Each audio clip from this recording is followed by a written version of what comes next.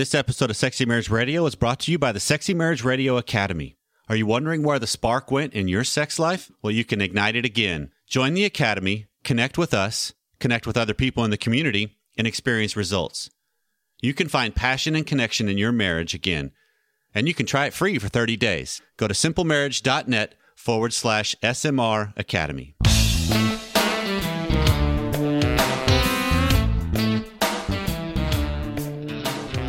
You've turned on another episode of Sexy Marriage Radio, where we're having honest, straightforward, candid conversations about married life and sex and everything in between. I guess that's a lot of things. There is a lot of ground to cover there. It is a lot of ground to cover. I'm Dr. Corey Allen alongside my wife, Pam, again, where we want to say Merry Christmas. Yeah, absolutely. Merry right Christmas. Around the corner, coming right up. And I want to say thank you to all of the Sexy Marriage Radio Academy members that have been with us this year. We just launched this thing this past calendar year. It's been a great year. 2017, and it's been a lot of fun to watch this unfold. And if you're not on board, jump on board. It's real easy to find. Go to sexymarriageradio.com. You'll see the purple button, or simplemarriage.net/SMR Academy. And you can try it out for 30 days for free. But one of the things we love hearing is also from not just our Academy members, but from all our listeners. And so you can call us and leave us any kind of a message at 214-702-9565. That's a voicemail line we've set up to get questions, topics, comments, praises, criticisms, any kind of thing that can help. We want to hear from you, and we want to hear your voice.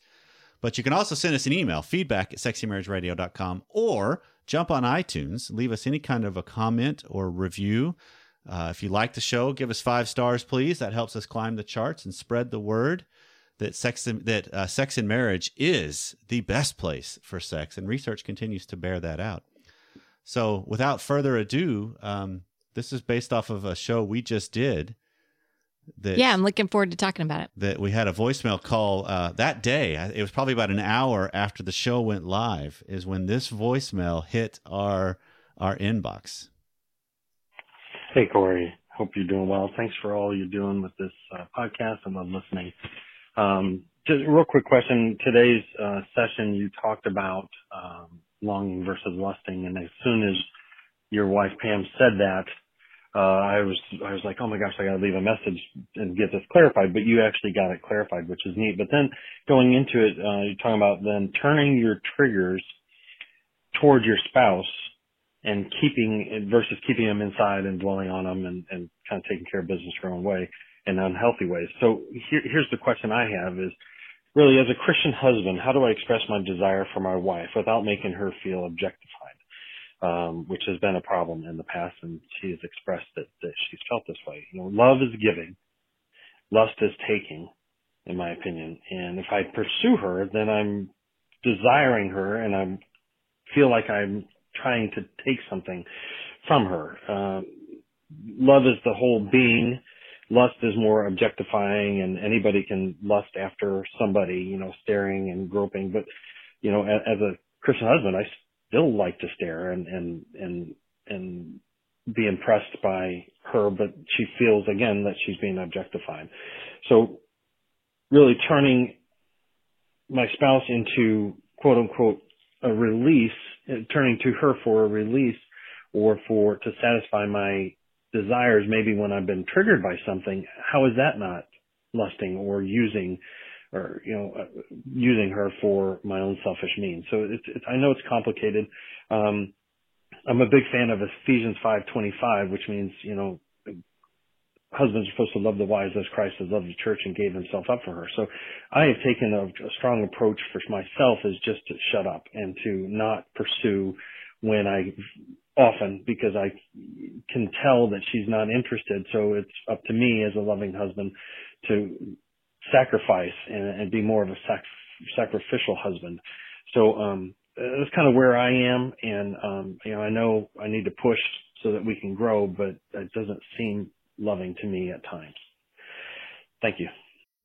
Okay, so this is complicated, but then again, I don't know if it really is all that complicated. I think we could parse this out a little bit for the sake of the show and this episode and unpack a little bit some of the premise. This is kind of what I'm thinking just off the top of my head. Yeah, absolutely. I mean, he referred to the past show with the longing versus lusting. Let's dive into that a little bit about what do those mean again? Perfect. So because we made a comment of just what's the difference between longing versus lusting. And so if you look it up, the dictionary version definition of longing actually says a yearning for something. And this is one of the things I love about the English language, because then if you then go to what does yearning mean, it says a longing for something. So circular reference here. Yes. So we don't really ever get an answer from that, but it's what I think of it is it's I want a connection with something outside of myself. I want to feel one with something. I want to know it more, be around its presence. I want to experience it. I want to absorb it. Because you can have an intense longing for a vacation or the mountains or the breeze or there's lots of different things. But I think if you even go biblical for a second, I believe that we all are created with a longing for heaven, a longing for Eden, a longing for connection with God. That's how it was originally intended. Right. So relationship that God created us for. Absolutely. So I think at face value, everybody longs for something. We all do. And then when you put that in a marital context or a relationship context, we long for the presence of the other person, the other, if you will. The person that's not me. It's something outside of me that I long to be around. But then if you go to the other side of this whole equation of longing versus lusting, if you look up at that definition, it just says a very strong sexual desire. Just about sex, nothing spiritual, nothing right. And this deeper than that. Yeah, because this is just the world's view. This is Webster that we're coming from. Sure. If we go with lust from a biblical standpoint, Jesus brought this whole thing into our vernacular when he was questioning the Pharisees and being confronted about adultery, and they were using it for the legalistic side of things, because if you could hold to the letter of the law up until that point when Christ was alive, that's what defined righteousness and salvation and holiness. And so the Pharisees were just fantastic at that. Quick little Bible journey Sure. We're going on for a second. So then Jesus comes to it and says, well, hold on. This is more than just if you've actually committed an action with somebody else in the act of adultery. If you look at a woman and have lust in your heart, you have committed adultery with her. So now he's coming in it from a heart level, because that's what Jesus was really all about. He knew, and God knows, perfection's unattainable. So grace has to be a part of this equation, and that's how we get reestablished with a relationship with God, is through our relationship with Christ. But it's one of those, it's a heart thing. Yeah. It draws us towards something deeper, and it's a longing, actually, for a connection again. But when we take it and skew it, as man tends to do with a lot of things, what was intended for good could be used for bad, we then now lust after it, and we're just trying to meet a need and using that other person or that other thing as an object. Right. So it's meeting a need within myself. Yes. Whereas a longing ideally is meeting potentially a need within that relationship, right? A deeper connection to make that relationship grow even more. Sure. Hopefully down the road. Sure. There's a much more wholesome connection to it, a oneness even that comes along with it, that when we long for connection with somebody else, or we have a longing for somebody, I want their entire being. If I lust after them, I want just an aspect of them. And so therefore I think I am objectifying them. And that's what he made a comment in his call was, my wife oftentimes can feel objectified. And so how do I confront that without her feeling objectified? Because that's where it gets a little... Yeah, so that's where it gets dicey when he asks the question. He, as a Christian man, he still enjoys looking at his wife, which there's absolutely nothing wrong with that. Right. I mean, I would hope that my husband would enjoy looking at me throughout the longevity of our marriage. Right. Right. But in his heart, I said heart. let me back up here. We don't know what's in his heart. Right. Right. So his struggle is that at least her perception is she's being objectified. So really, okay, answer me this. Only he can answer if he's really objectifying her or not. Right? Yes and no. Because this is where it can seem complicated, but to me, in the way I think of things, is not all that complicated.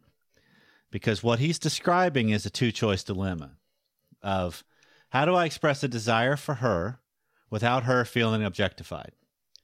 The dilemma is he's wanting to have sex with her. He's been triggered. He's interested. He's got a desire. It's been a while. Whatever the rationale is, he wants to have sex. That's what he's saying. But she feels objectified when he comes after her. This sounds like a default reaction, or the predominant response can come from that. So what happens a lot of times is he's trying to figure out, how could I make it to where she knows I'm interested but doesn't feel objectified? Well, you can't do that. All you can do is let her know you're interested. True. She's got control over the other side of it, right? If she sees it as objectification, well, now then we start talking about, we got to go down that trail a little bit of, what's the truth of that? Yeah. Is it truly that? Right. Is it just her perception?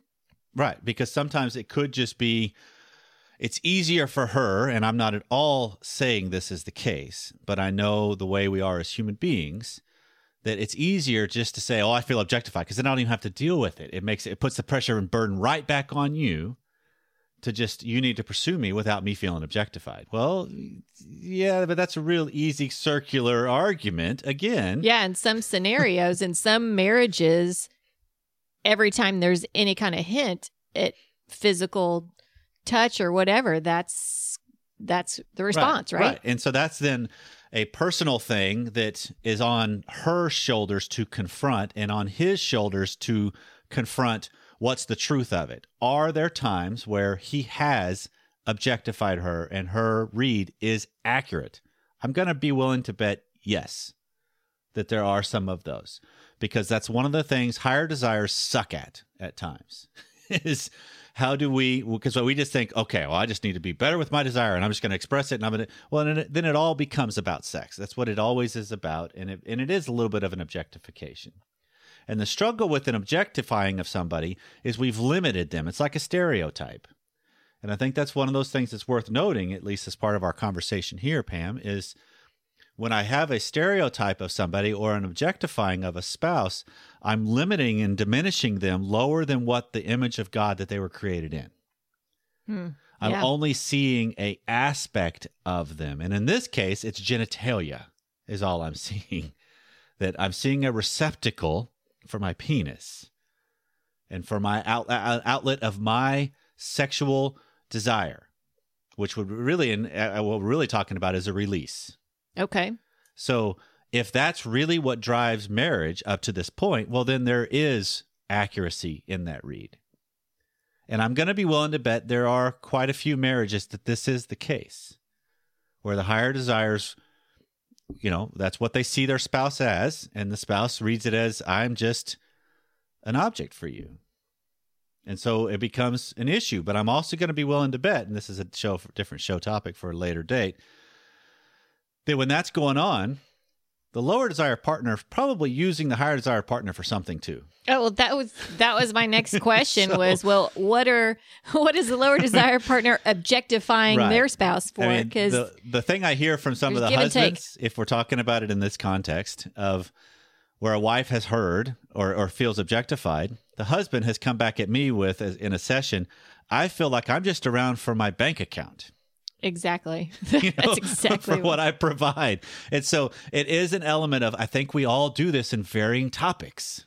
And so we've got to really have matters of the heart at work here and start to look at, in the sake of our caller here, he's got to start to examine, okay, how do I express my desire? That's the question.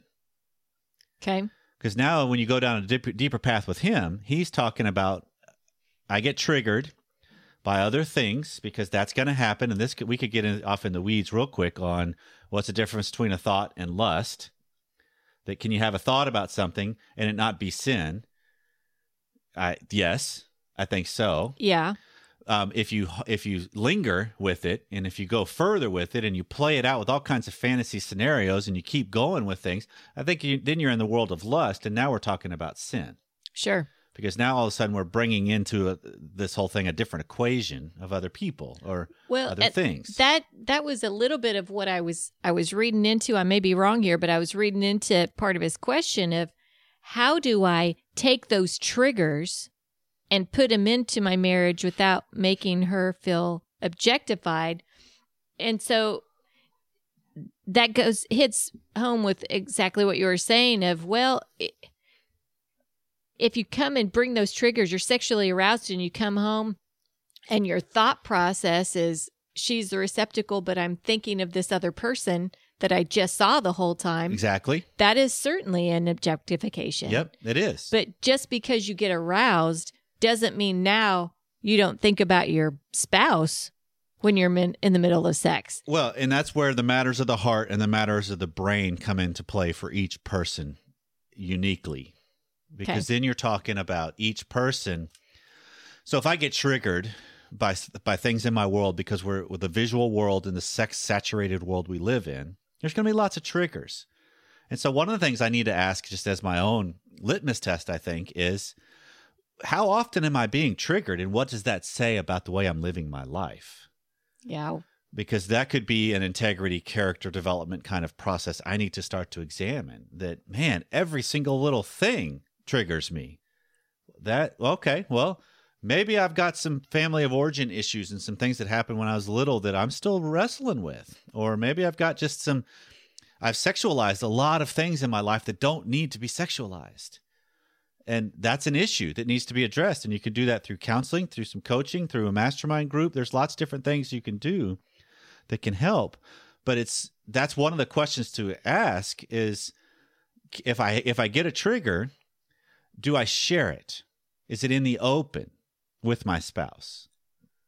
I think that's a bigger difference. So keeping that communication piece open so there's not barriers there. Right. And I think there's a lot of marriages, and you and I used to be in this kind of a state, I believe, that we've grown beyond in some degree, that there's a lot of marriages that if you share a trigger with a spouse, they see that as a huge threat. There's jealousy.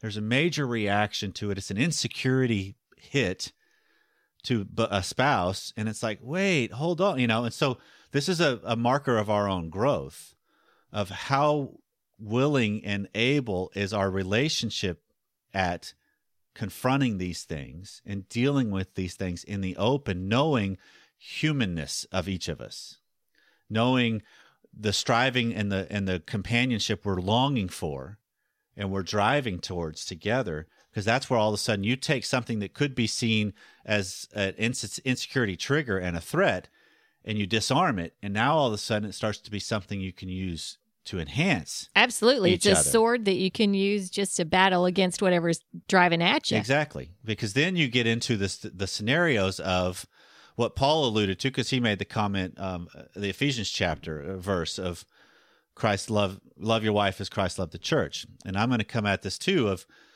Paul even made the comment that if you can't handle some of the sexual desire control issues that we can have, then get married. There's an outlet for it. Yeah, if you know this is a weakness for you. Right, because God created sexual desire. Hello, that's part of what he created. Otherwise, how is we going to procreate and keep the species going and honor the commandment of be fruitful and multiply? And so it's seeing this as, if I will use the relationship better and trust it more to handle each other, now all of a sudden I'm calling us both to something more. Because then it doesn't mean there's not insecurity still hits, but it's the idea of, wait, hold on, my actions are more in line with the edifying of our relationship, the union we have together, the commitment we have with each other that does steer us towards something more. So if I have sexual desire, how do I bring that to my wife? And then she has to decide, is it objectification or not? Okay, so that is bringing me around to another question then. Go. Because we've talked about his side and his heart and, only he knows whether or not he is objectifying her. Right. So now, is he showing interest in other parts of her? Like, because he can't control her perception of his advances to her or his staring at her. Right. He can't control her perception to a degree. Right. He can influence it, but he can't can control influence it, but he can't control it. But the question is, what can he do to show her the other side, right? To show her that I'm not objectifying you. How does she see that piece? Well, to me, it comes back to some of that aspect of solidness. It comes back to that aspect of I'm engaged in all of you, that I have more than just a sexual interest in you. I have an emotional interest in you. That if okay, let's go this route.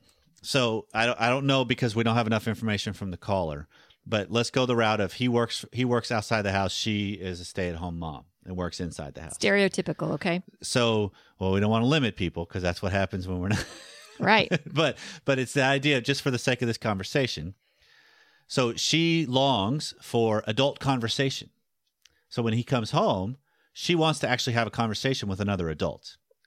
But yet he could have, wait, I want to just be with the kids, or I got a lot of other things I want to do. I don't want to hear all that. And now all of a sudden he's not longing for other aspects of her, the emotional components of her, the vocal components of her, the mental components of her. He just wants the physical. And so it's seeing it as, how do you demonstrate I'm engaged in all of you as much as I can? Because I also can't make it to where you're going to see that and read it all exactly right. But it's an integrity thing of, I know I care more about you than just your genitalia. And I want to make sure I live that. That's what drives me. So that when she comes to you, this is what happens in our life as far as for Pam and I, that Pam will come home after some busy days, and she sometimes is a vocal processor on unloading her day, meaning she likes to just talk through it. True. Right? Very true. There are times where, because of, what I do for a living, I can sit and listen for a long time. I mean, I can do that, but I could even put on the counselor hat and stay engaged. But she sees right through that. It's like, no. I'm not paying for this session, So, but it's still that element of some of the stuff. And I've said this when we speak, like at Sexy Marriage Radio Getaway and some of those things, some of the stuff she talks about, I don't really care, but I care about her. And I want to show her I care about her by listening, by being engaged, by being present, not being on my phone or on the computer or watching TV and she's just sitting there on the side talking. No, but engaging. And I guess that's what I'm driving at. The caller said he's prepared to be a sacrificial husband. Right. And sometimes he doesn't pursue her often when she doesn't seem interested. So is he just sacrificing, quote unquote, his own desires for sex? Is that where he's sacrificing? Or is he reaching out to the other areas of her life too to pursue her there? Well, and that I hear it from what he said in his voicemail. I hear it as he will sacrifice his sexual desire because he reads her as, she's not interested to the level I am, so I won't pursue all the time I'm interested. Which sometimes that's good wisdom. Well, okay. Not every, because come on, higher desires out there. Not every trigger has to be satisfied. We are not animals in the species. We're humans. We can control it. I heard a woman say in a sex ed class I was in as a teenager, it was a nurse that was doing the female side of things in the sex ed class at church, and I love it because she just made the comment point blank, not every erection has to end in ejaculation. And that is great, a great message, because we have control. we don't have this whole, whoa, the wind blew, I'm horny, where are you? Let's go have sex right now. No, not every single time has to have sex. So some of that's my own then growing and developing, because I think if the more I start to do that as the higher desire, the more I start to show, you know what? I'm interested in you and I want you, but you're not just an outlet for me every time the wind blows and I'm horny. That this is something I want for us to share together. And if you have a time or a series of no's, okay, I'll be okay. I can absorb those hits.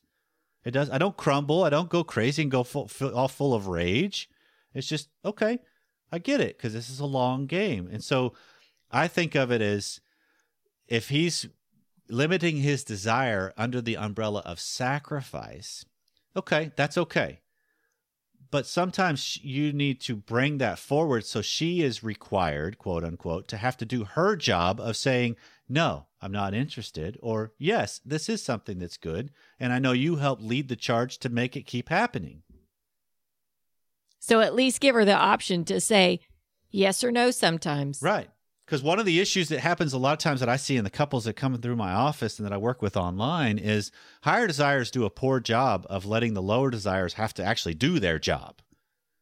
Yeah. Which is say True. no or accept and reject, because sometimes that means I need to just be better at how I pursue, how I demonstrate, how I show, how I initiate. Sometimes I suck at that too. And so I need to just be better of learning how to read the playing field some, but also how to be integrated in it too with my own desire. And that's where I think we've developed wisdom and character, which I think is what marriage is really all about. Sure. So don't try and read, don't make assumptions. Let them stand up and say yes or no on their own. Right. And Yep. I think I think there's good counsel in that, because, and it's not just a whole, hey, I'm just going to do this unbeknownst to them. Let them know, have a conversation. You know what? I've been pondering about this. I actually was listening to Sexy Marriage Radio. This came up and I called in and I shared this and they answered it and they rock. They're the best people ever in the world's best podcast. Everybody but it's just the whole that, had that conversation of, okay, I want to have this be more overt.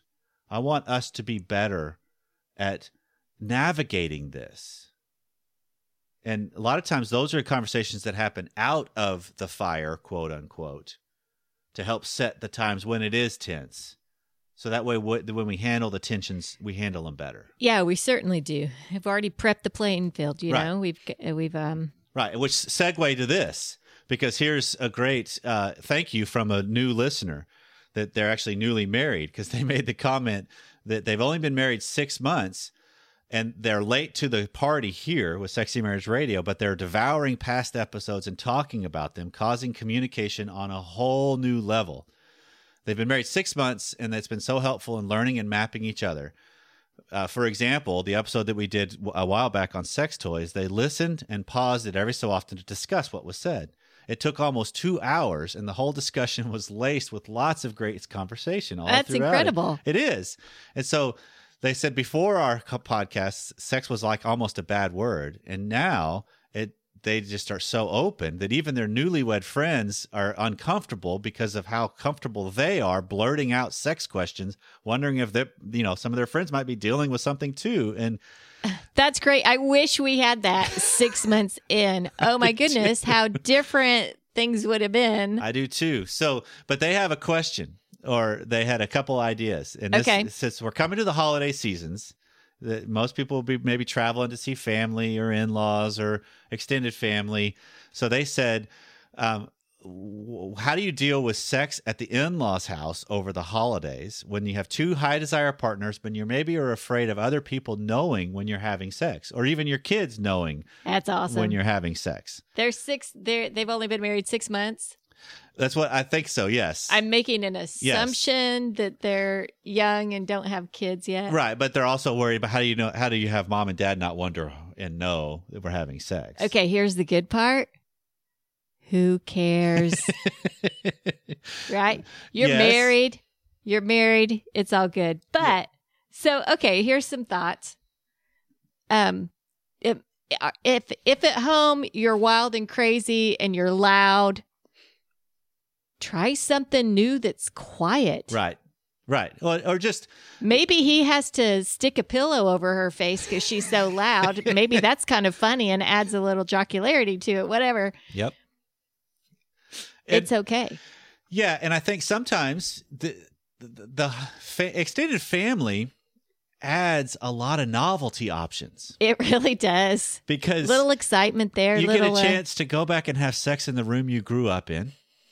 Maybe. That can be fun. Yes. You get to go back and try to be flirtatious and sultry and real, almost borderline, cross the line, get caught in the presence of other people. Just that's kind of fun with the dialogue, with the comments, with the looks, with the suggestive outfit that you might wear, or something that it's the I love the sophistication of this because that's the secretness of a new relationship. Yeah. Well, it's a funny part. You talk about the in-laws too. Who knows where they're sleeping? Are they on the hide-a-bed couch? Are they in the basement? Are they in the loft? Do they have the bedroom with the paper-thin wall right next to mom and dad? But sometimes you could find tremendous energy and passion from trying to do sex like you normally wouldn't do it. Like, okay, we're going to try to do this without making a sound and just look at each other through it. That could be an incredibly different sensation.